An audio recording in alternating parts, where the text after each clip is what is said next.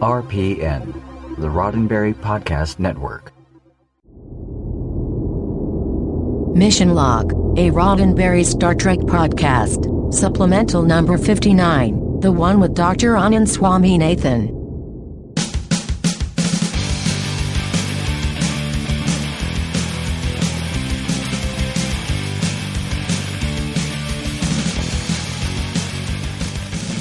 Welcome into a supplemental edition of Mission Log, a Roddenberry Star Trek podcast. I'm John Champion. If you've listened to Mission Log, you know that we go to an effort to make it timeless, as evergreen as possible. So you could pick out an episode from now or from 5 years ago and still hear a discussion of relevant ideas. We're living in interesting times, though. The threat of the novel coronavirus and the disease it causes, COVID-19, has upended our professional and social lives, damaged economies on a large scale, and frankly, given us a world where we're faced with new dangers and ambiguous answers. Our partner podcast, Shabam, here on Roddenberry, talked to Dr. Anand Swaminathan recently to get some perspective on what we like to talk about, morals, meanings, and messages, or more specifically, the ethics of how we treat each other during this new threat. Give it a listen. And stick around for Dr. Swami's fun story about meeting Leonard Nimoy. I promise it'll make you smile. So I'm here with my friend, Dr. Anand Swaminathan. He's an emergency medicine doctor who works at St. Joseph's Hospital in Paterson, New Jersey. He's joining me today to discuss Spock's famous line in Wrath of Khan, "The needs of the many outweigh the needs of the few, or the one," in the context of the coronavirus pandemic. Now, in the movie, Spock ends up sacrificing his life to save everyone on the Enterprise, which is not an easy choice, but the logic of his decision was simple. In reality, though, is it that simple? There are different needs, different groups of people. It seems like it could be too simplistic. What do you think, Swami? No, I agree. I think it is. It is a little bit simplistic, especially, I mean, the situation that they're talking about in the movie. And I'm not going to try to feign like I don't know the scene exactly and that I haven't seen it 500 times because that would be a lie. But the scene it's a very clear, I make this sacrifice, everybody else lives, right? It's a clear black and white. There's no gray in there. And so we look at it from time to time. And as a physician in a clinical scenario taking care of a patient, I have to think about the patient in front of me and not the whole of population and what's best for the whole population. I have to think about what's best for this patient right in front of me right now. And so it would be easy for me to say something like, well, I got a 85-year-old guy in front of me who's got multiple medical problems, who's coming in with really bad COVID-19 and needs a ventilator. And so I can put him on a ventilator. I can intubate and put him on a ventilator, but I know that the chance of him surviving this disease is extremely low. So maybe I should just not put him on the ventilator and save that vent for when the 25-year-old comes in who's got really severe illness, who's more likely to survive. And so you can have that conversation in your head, but it's not a black and white thing because that 25-year-old may never come in.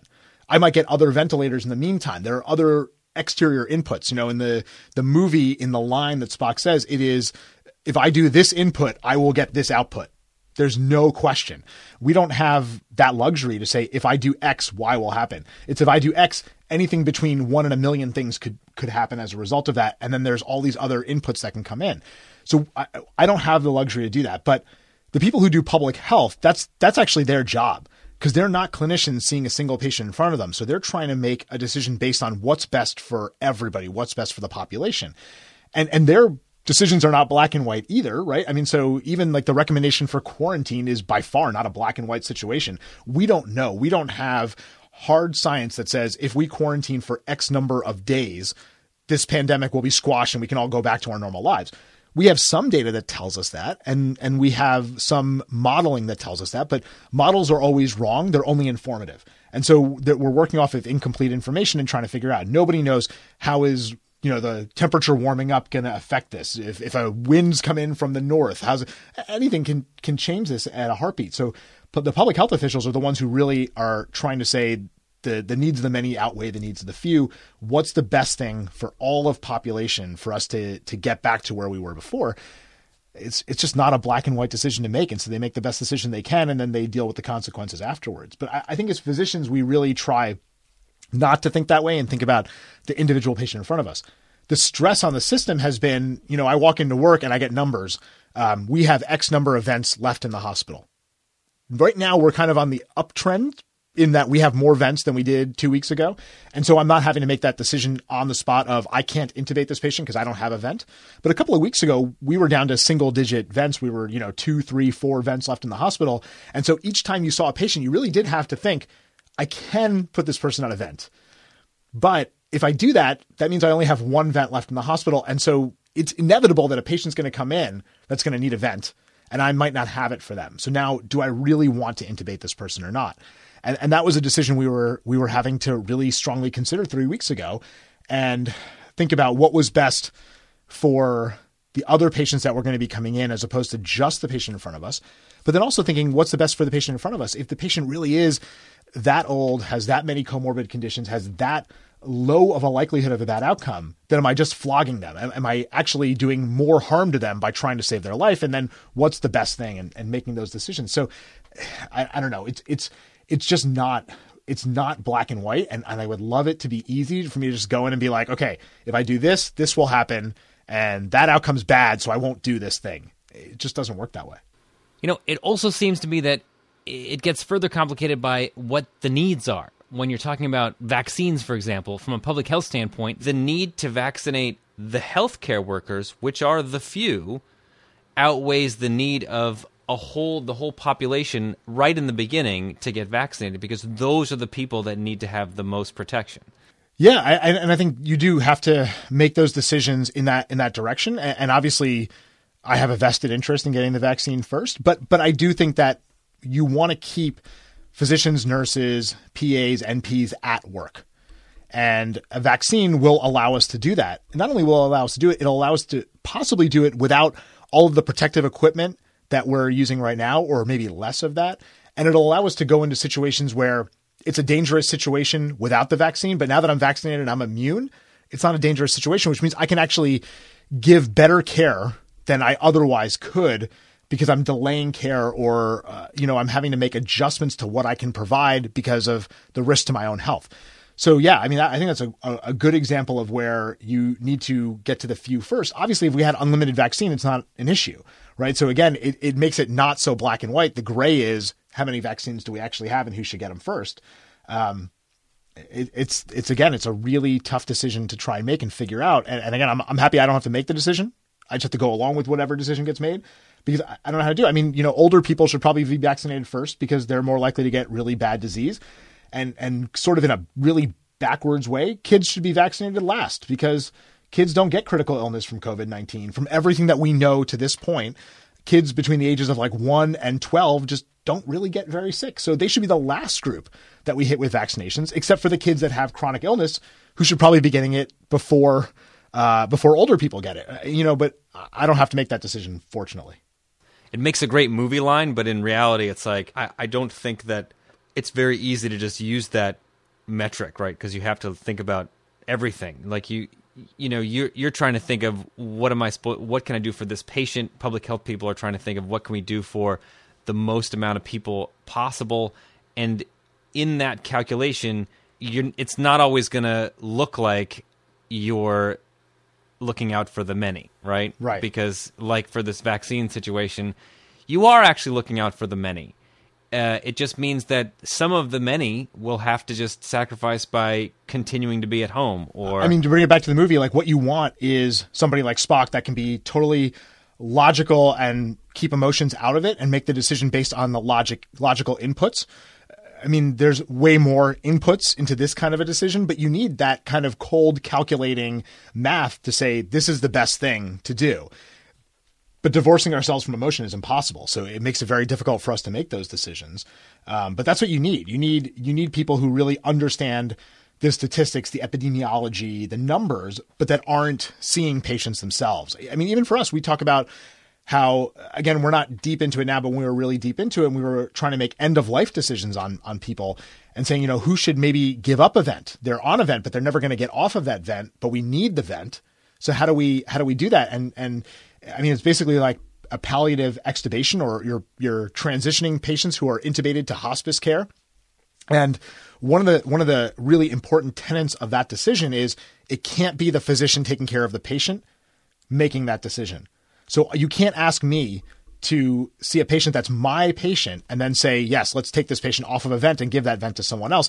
It has to be a team that is divorced from the patient, that does not have that relationship, because otherwise there's no way you can ask us to do it. It's not that I can't make that decision. Logically, I can see the 90-year-old in front of me who's intubated on a vent and say, this person has no chance for survival. And yes, you should take this patient off the vent and give that vent to the 20-year-old next door. I can logically make that decision and I can say it. But the post-traumatic stress disorder, the effect that will have on a physician or a nurse's psyche is, who knows what it is. You're not a Vulcan. That's the thing. As much as I'd like to think that I could be in that moment, you're not. And we compartmentalize as much as we can. And there is no way that I have dealt with 95% of what we've gone through mentally over the last month or so. It's all compartmentalized because I have to go back to work. I have to function. I have to take care of my family. But at some point I'm going to need to address it or I won't be able to work. And again, fortunately, I have a wife who's a psychologist who can, pull some of this out of me and help me to deal with it a little bit. But I think you're going to see a lot of physicians needing to see a psychologist or a psychiatrist or a therapist for the first time to deal with all these things that they've just had to put away until it's all over with. And how do you do that? I don't think it's a logical, I'm sorry, I don't think it's a conscious decision. I don't think you in the moment say like, okay, I'm just going to put that away and move on. I think to a certain degree, we train ourselves to do it over time because, we'll see, I'll go in for a 12-hour shift and it's possible the first patient I see is a 25-year-old who dies and I've still got to work 11 hours. So, I can either succumb to that, not be able to compartmentalize and not be able to move on and then just say, I can't work for the rest of the shift. Someone else has to come in. And sometimes that happens to people, right? They are so destroyed by a circumstance that they just say, I can't do this today. And I think that's a good thing for people to be able to be honest about and say, this isn't going to work, because if you can't compartmentalize it and get over with it, you're not going to provide good care and it's not good for you either. But I think we just kind of learn to a certain degree, I have to put it away and I can't deal with this right now. And I'll deal with it later. I think for many of us, we have the deal with it later there is no deal with it later. It just gets put away and it just gets kind of stacked and stacked and stacked and stacked until people break down. And that's where I think a lot of burnout can come from. I think the newer generations of physicians are maybe a little bit better at saying, this is enough. I need a release. I need to get this out of me. But I don't think it's a conscious decision. I think it just kind of happens because we realize I have to keep working. I have to keep doing this or else, other patients are going to suffer because of it. Yeah. So I want to go back to the line again and why reality is a lot more gray than in the movies. In a lot of ways, asking people to stay home for the sake of the people who are sick, that is kind of the reverse. It's totally the reverse. But it does have implications for the many, right? So again, this is another example where in reality, there's no easy way to talk about this, right? Because it's a very complicated, it's all connected in ways that defy explanation in a one line in a movie. And it's immediacy too, right? So again, the line in the movie, I do X, Y happens, and Y happens right afterwards. It's a clear cause and effect. And we don't have that. We don't have the immediacy of our actions yielding results. And so people are like, okay, I'm going to do quarantine. Where's the benefit? And you're not going to see the benefit. You're not going to see the benefit for weeks to months. And now we probably are seeing the benefit now because people are saying, oh, we're not nearly seeing as many deaths as all the public health experts said we would. And I'm like, yeah, because we quarantined, right? I mean, we did the right thing. That's why we're not seeing that. So we're just starting to see the effect of the quarantine. So either we can learn from other places where they did it and they can show the benefit, or we can do it and just say, I have to have faith that this is the right thing to do and that these people are advising us properly, and then just wait it out. But because you don't have that immediacy, I think it makes it even harder for people to logically say, I'm going to stay home, give up my work, possibly give up my business that I've been building, but I'm doing it because it's going to be better for me and my family and my community. And then a week or two later, you're like, nothing's changed. I still can't go back to work. And I'm still hearing about people dying and getting sick. It just takes time for those things to really bear out. And again, we're navigating in waters that we've never seen before. We've never seen anything like this in the last 100 years. We've never seen anything like it. So we just don't know. And we're still learning as we go. I think that's the problem with the effects of doing the right thing being so spread out and being so invisible. A good analogy is if you're a parent of a child who has a peanut allergy, right? Because you're doing all this stuff. You're checking cookies, you're checking labels, you're making sure you're going through a lot of stuff for nothing, basically, because you want nothing to happen. And it seems like you're crazy. And I think that's why it's also harder for other people who don't have kids who have allergies to understand, why can't I just bring this peanut butter and I'll just stand over there and eat it? Yeah. Yeah. It's like, nothing's well, going to happen. It's probably okay unless it isn't. And then right, it's really exactly. bad. Yes, exactly. Yeah. It's funny because I think about this. So, we had two, I don't think it was back-to-back years. I think they were a couple of years apart. We had two hurricanes in New York. We had Irene, and then Irene was like the not so bad one. And then like 3 years later we had and I'm blanking on, and then Sandy, right? So Sandy was the horrible, horrible, awful one, right? So like Irene came through and they were like, this is going to be the end of days. Stock up on food. You're going to lose power for a week. We lived in the hospital. We basically like went in on Friday and we're like, you're not going to leave until Monday. And I remember I lived in a 3-bedroom apartment in Hoboken, and we had like a little basement storage area where we had all our crap. And Hoboken floods under the best of circumstances. So, Irene's coming, and we're like, we got to empty everything out of there. So I spent a day getting all of the stuff out of there and bringing it into the apartment, and then nothing happened. And so then Sandy's coming, and we're looking at it, and we're like, oh, Sandy's coming. And they're like, it's going to be the end of days, stock up on food. You're not going to be leaving the hospital. And my wife is like, do you think we should empty the storage area out again? And I'm like, I'm not making that mistake again. No, we're not doing that. And then of course, everything floods. We lose everything in the basement. And so like, it was a perfect example of, you put in the extra time and nothing happened. Great. You don't put in the extra time and you lose everything.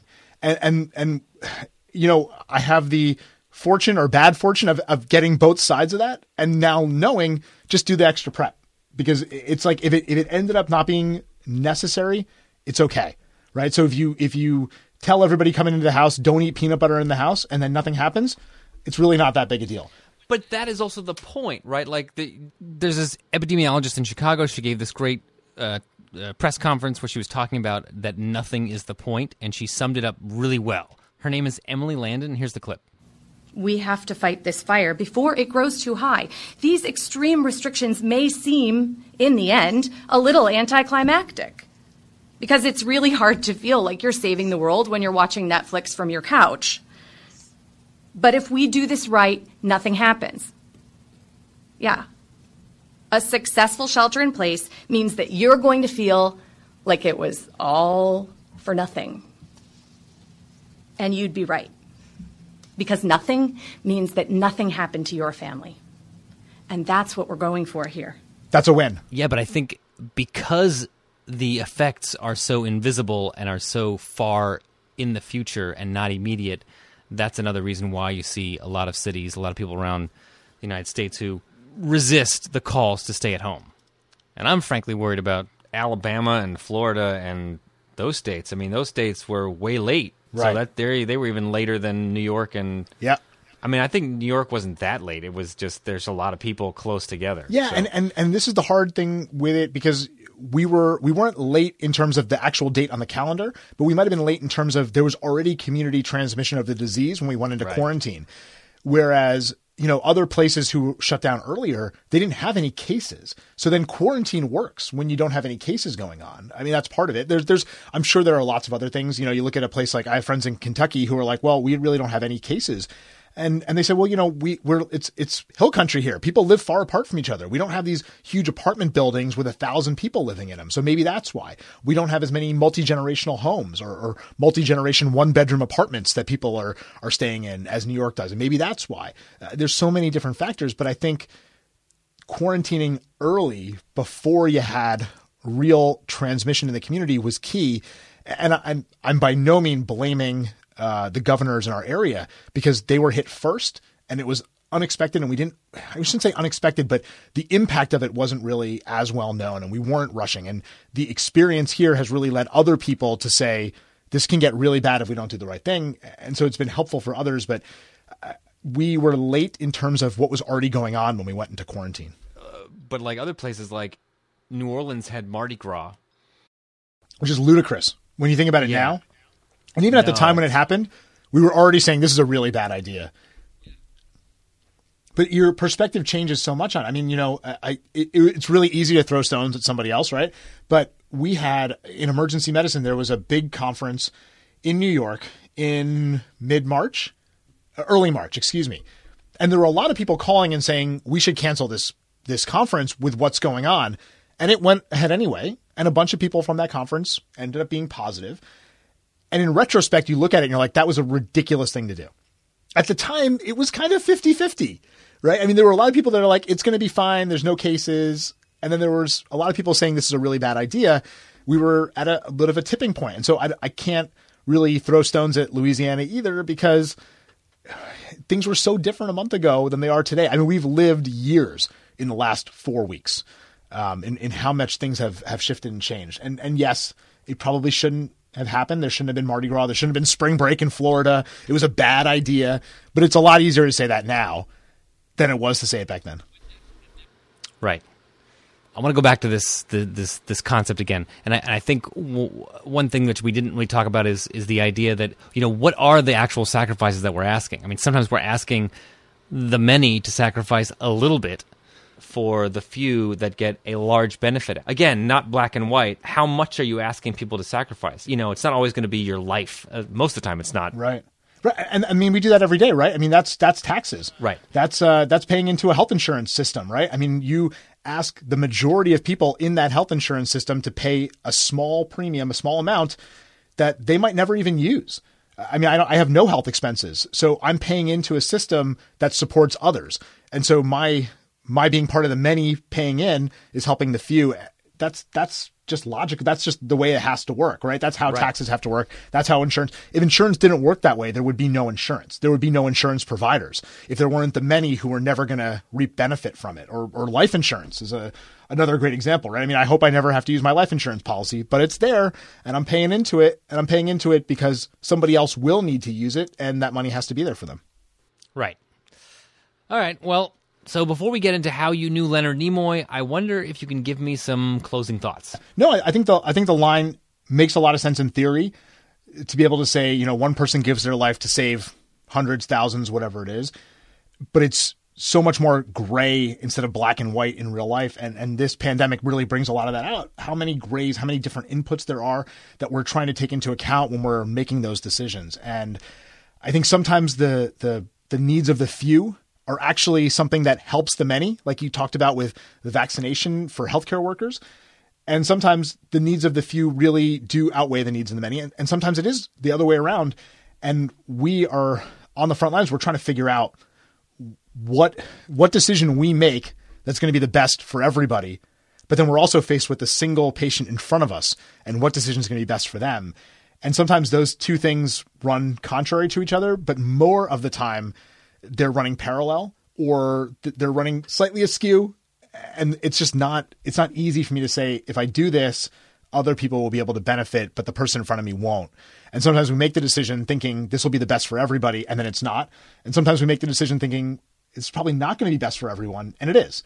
It's just too difficult to know, and it's much easier afterwards to say the decision I made wasn't the best decision, or the decision I made was actually a really good one, or the decision I didn't make was also a good one. I think it's just too difficult to have that simple cause and effect, and the immediacy with which some of the things that we have to do actually come to bear makes it even more difficult.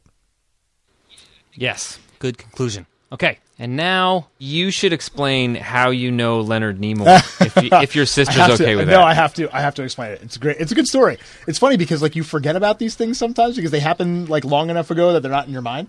So I have a sister who's 4 years younger than me. 3 years younger than me?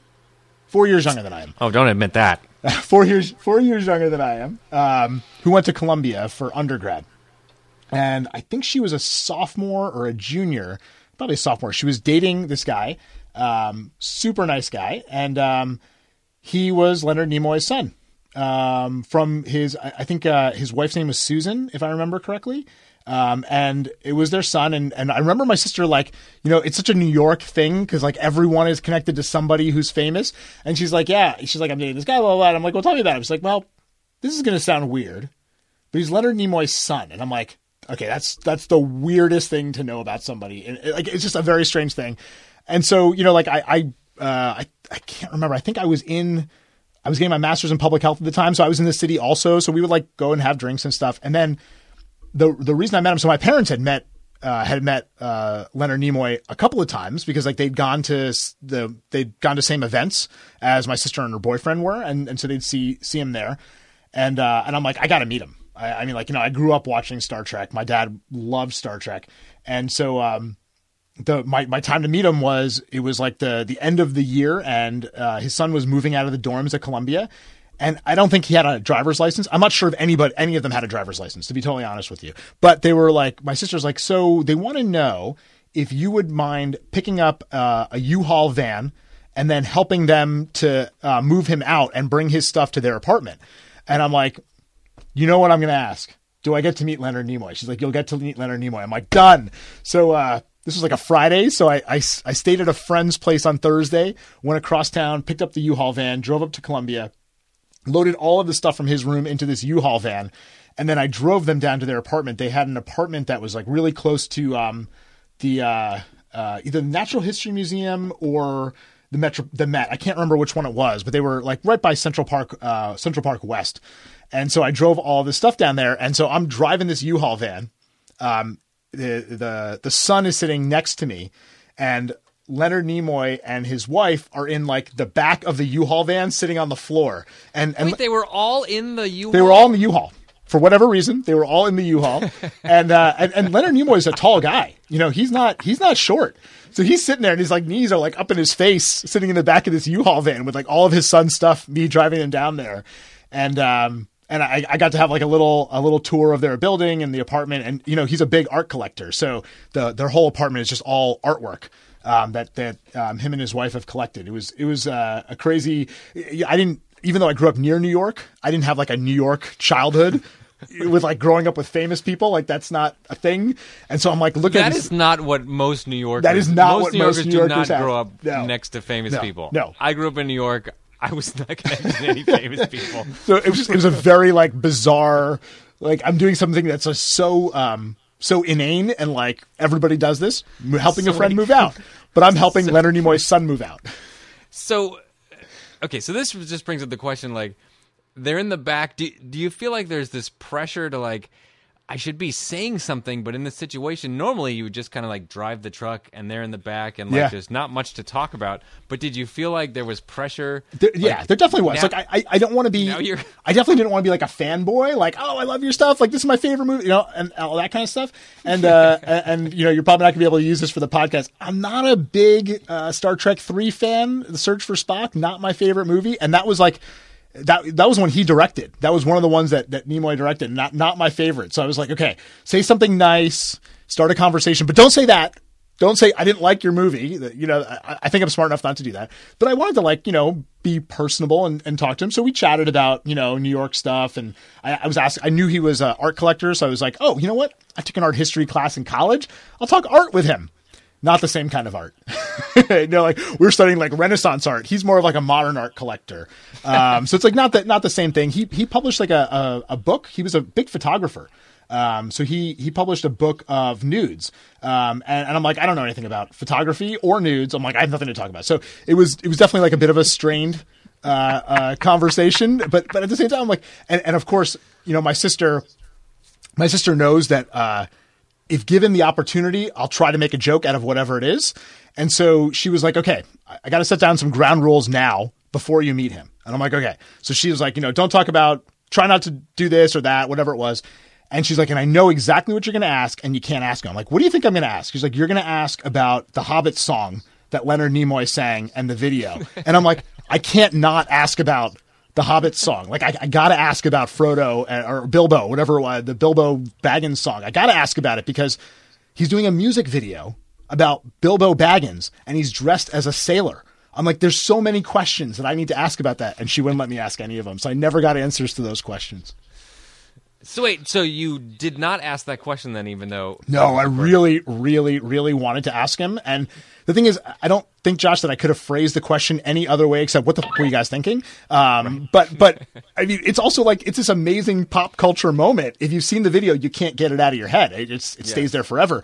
And so I thought it was a reasonable thing to ask, but she was like, don't ask that question. I'm like, all right, I won't ask the question. So I never got to ask it, never got the answer.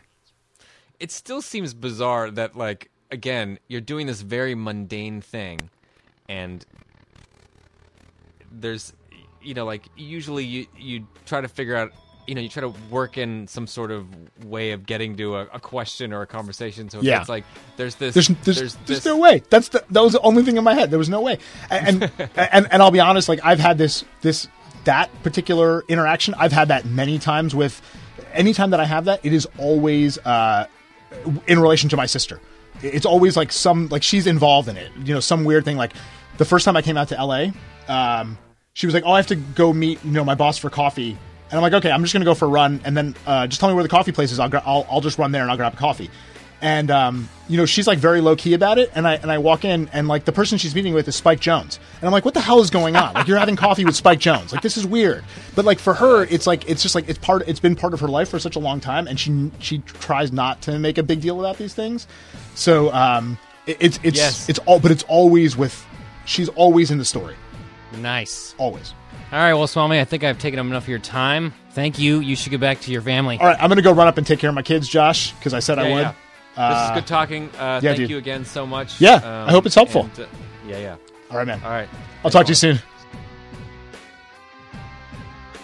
I also want to thank Josh and Shabam host and producer Wendy Roderweiss for joining me on Mission Log Live last week. If you missed that one, give it a look at our Facebook page or subscribe to it at podcast.roddenberry.com. It's a little different from the regular Mission Log, and the more of you who check it out, the more Mission Log we get to do. As always, stay in touch with us, okay? missionlogpodcast.com, or shoot us an email at missionlog@roddenberry.com, or join us on Facebook or Twitter at missionlogpod. We want to know that you're okay.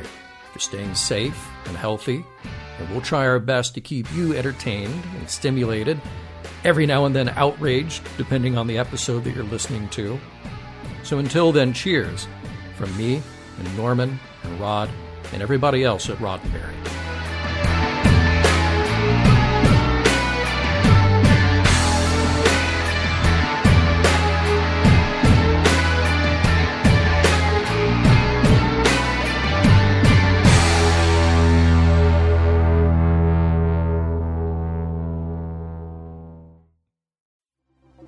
Podcast.roddenberry.com, the Roddenberry Podcast Network.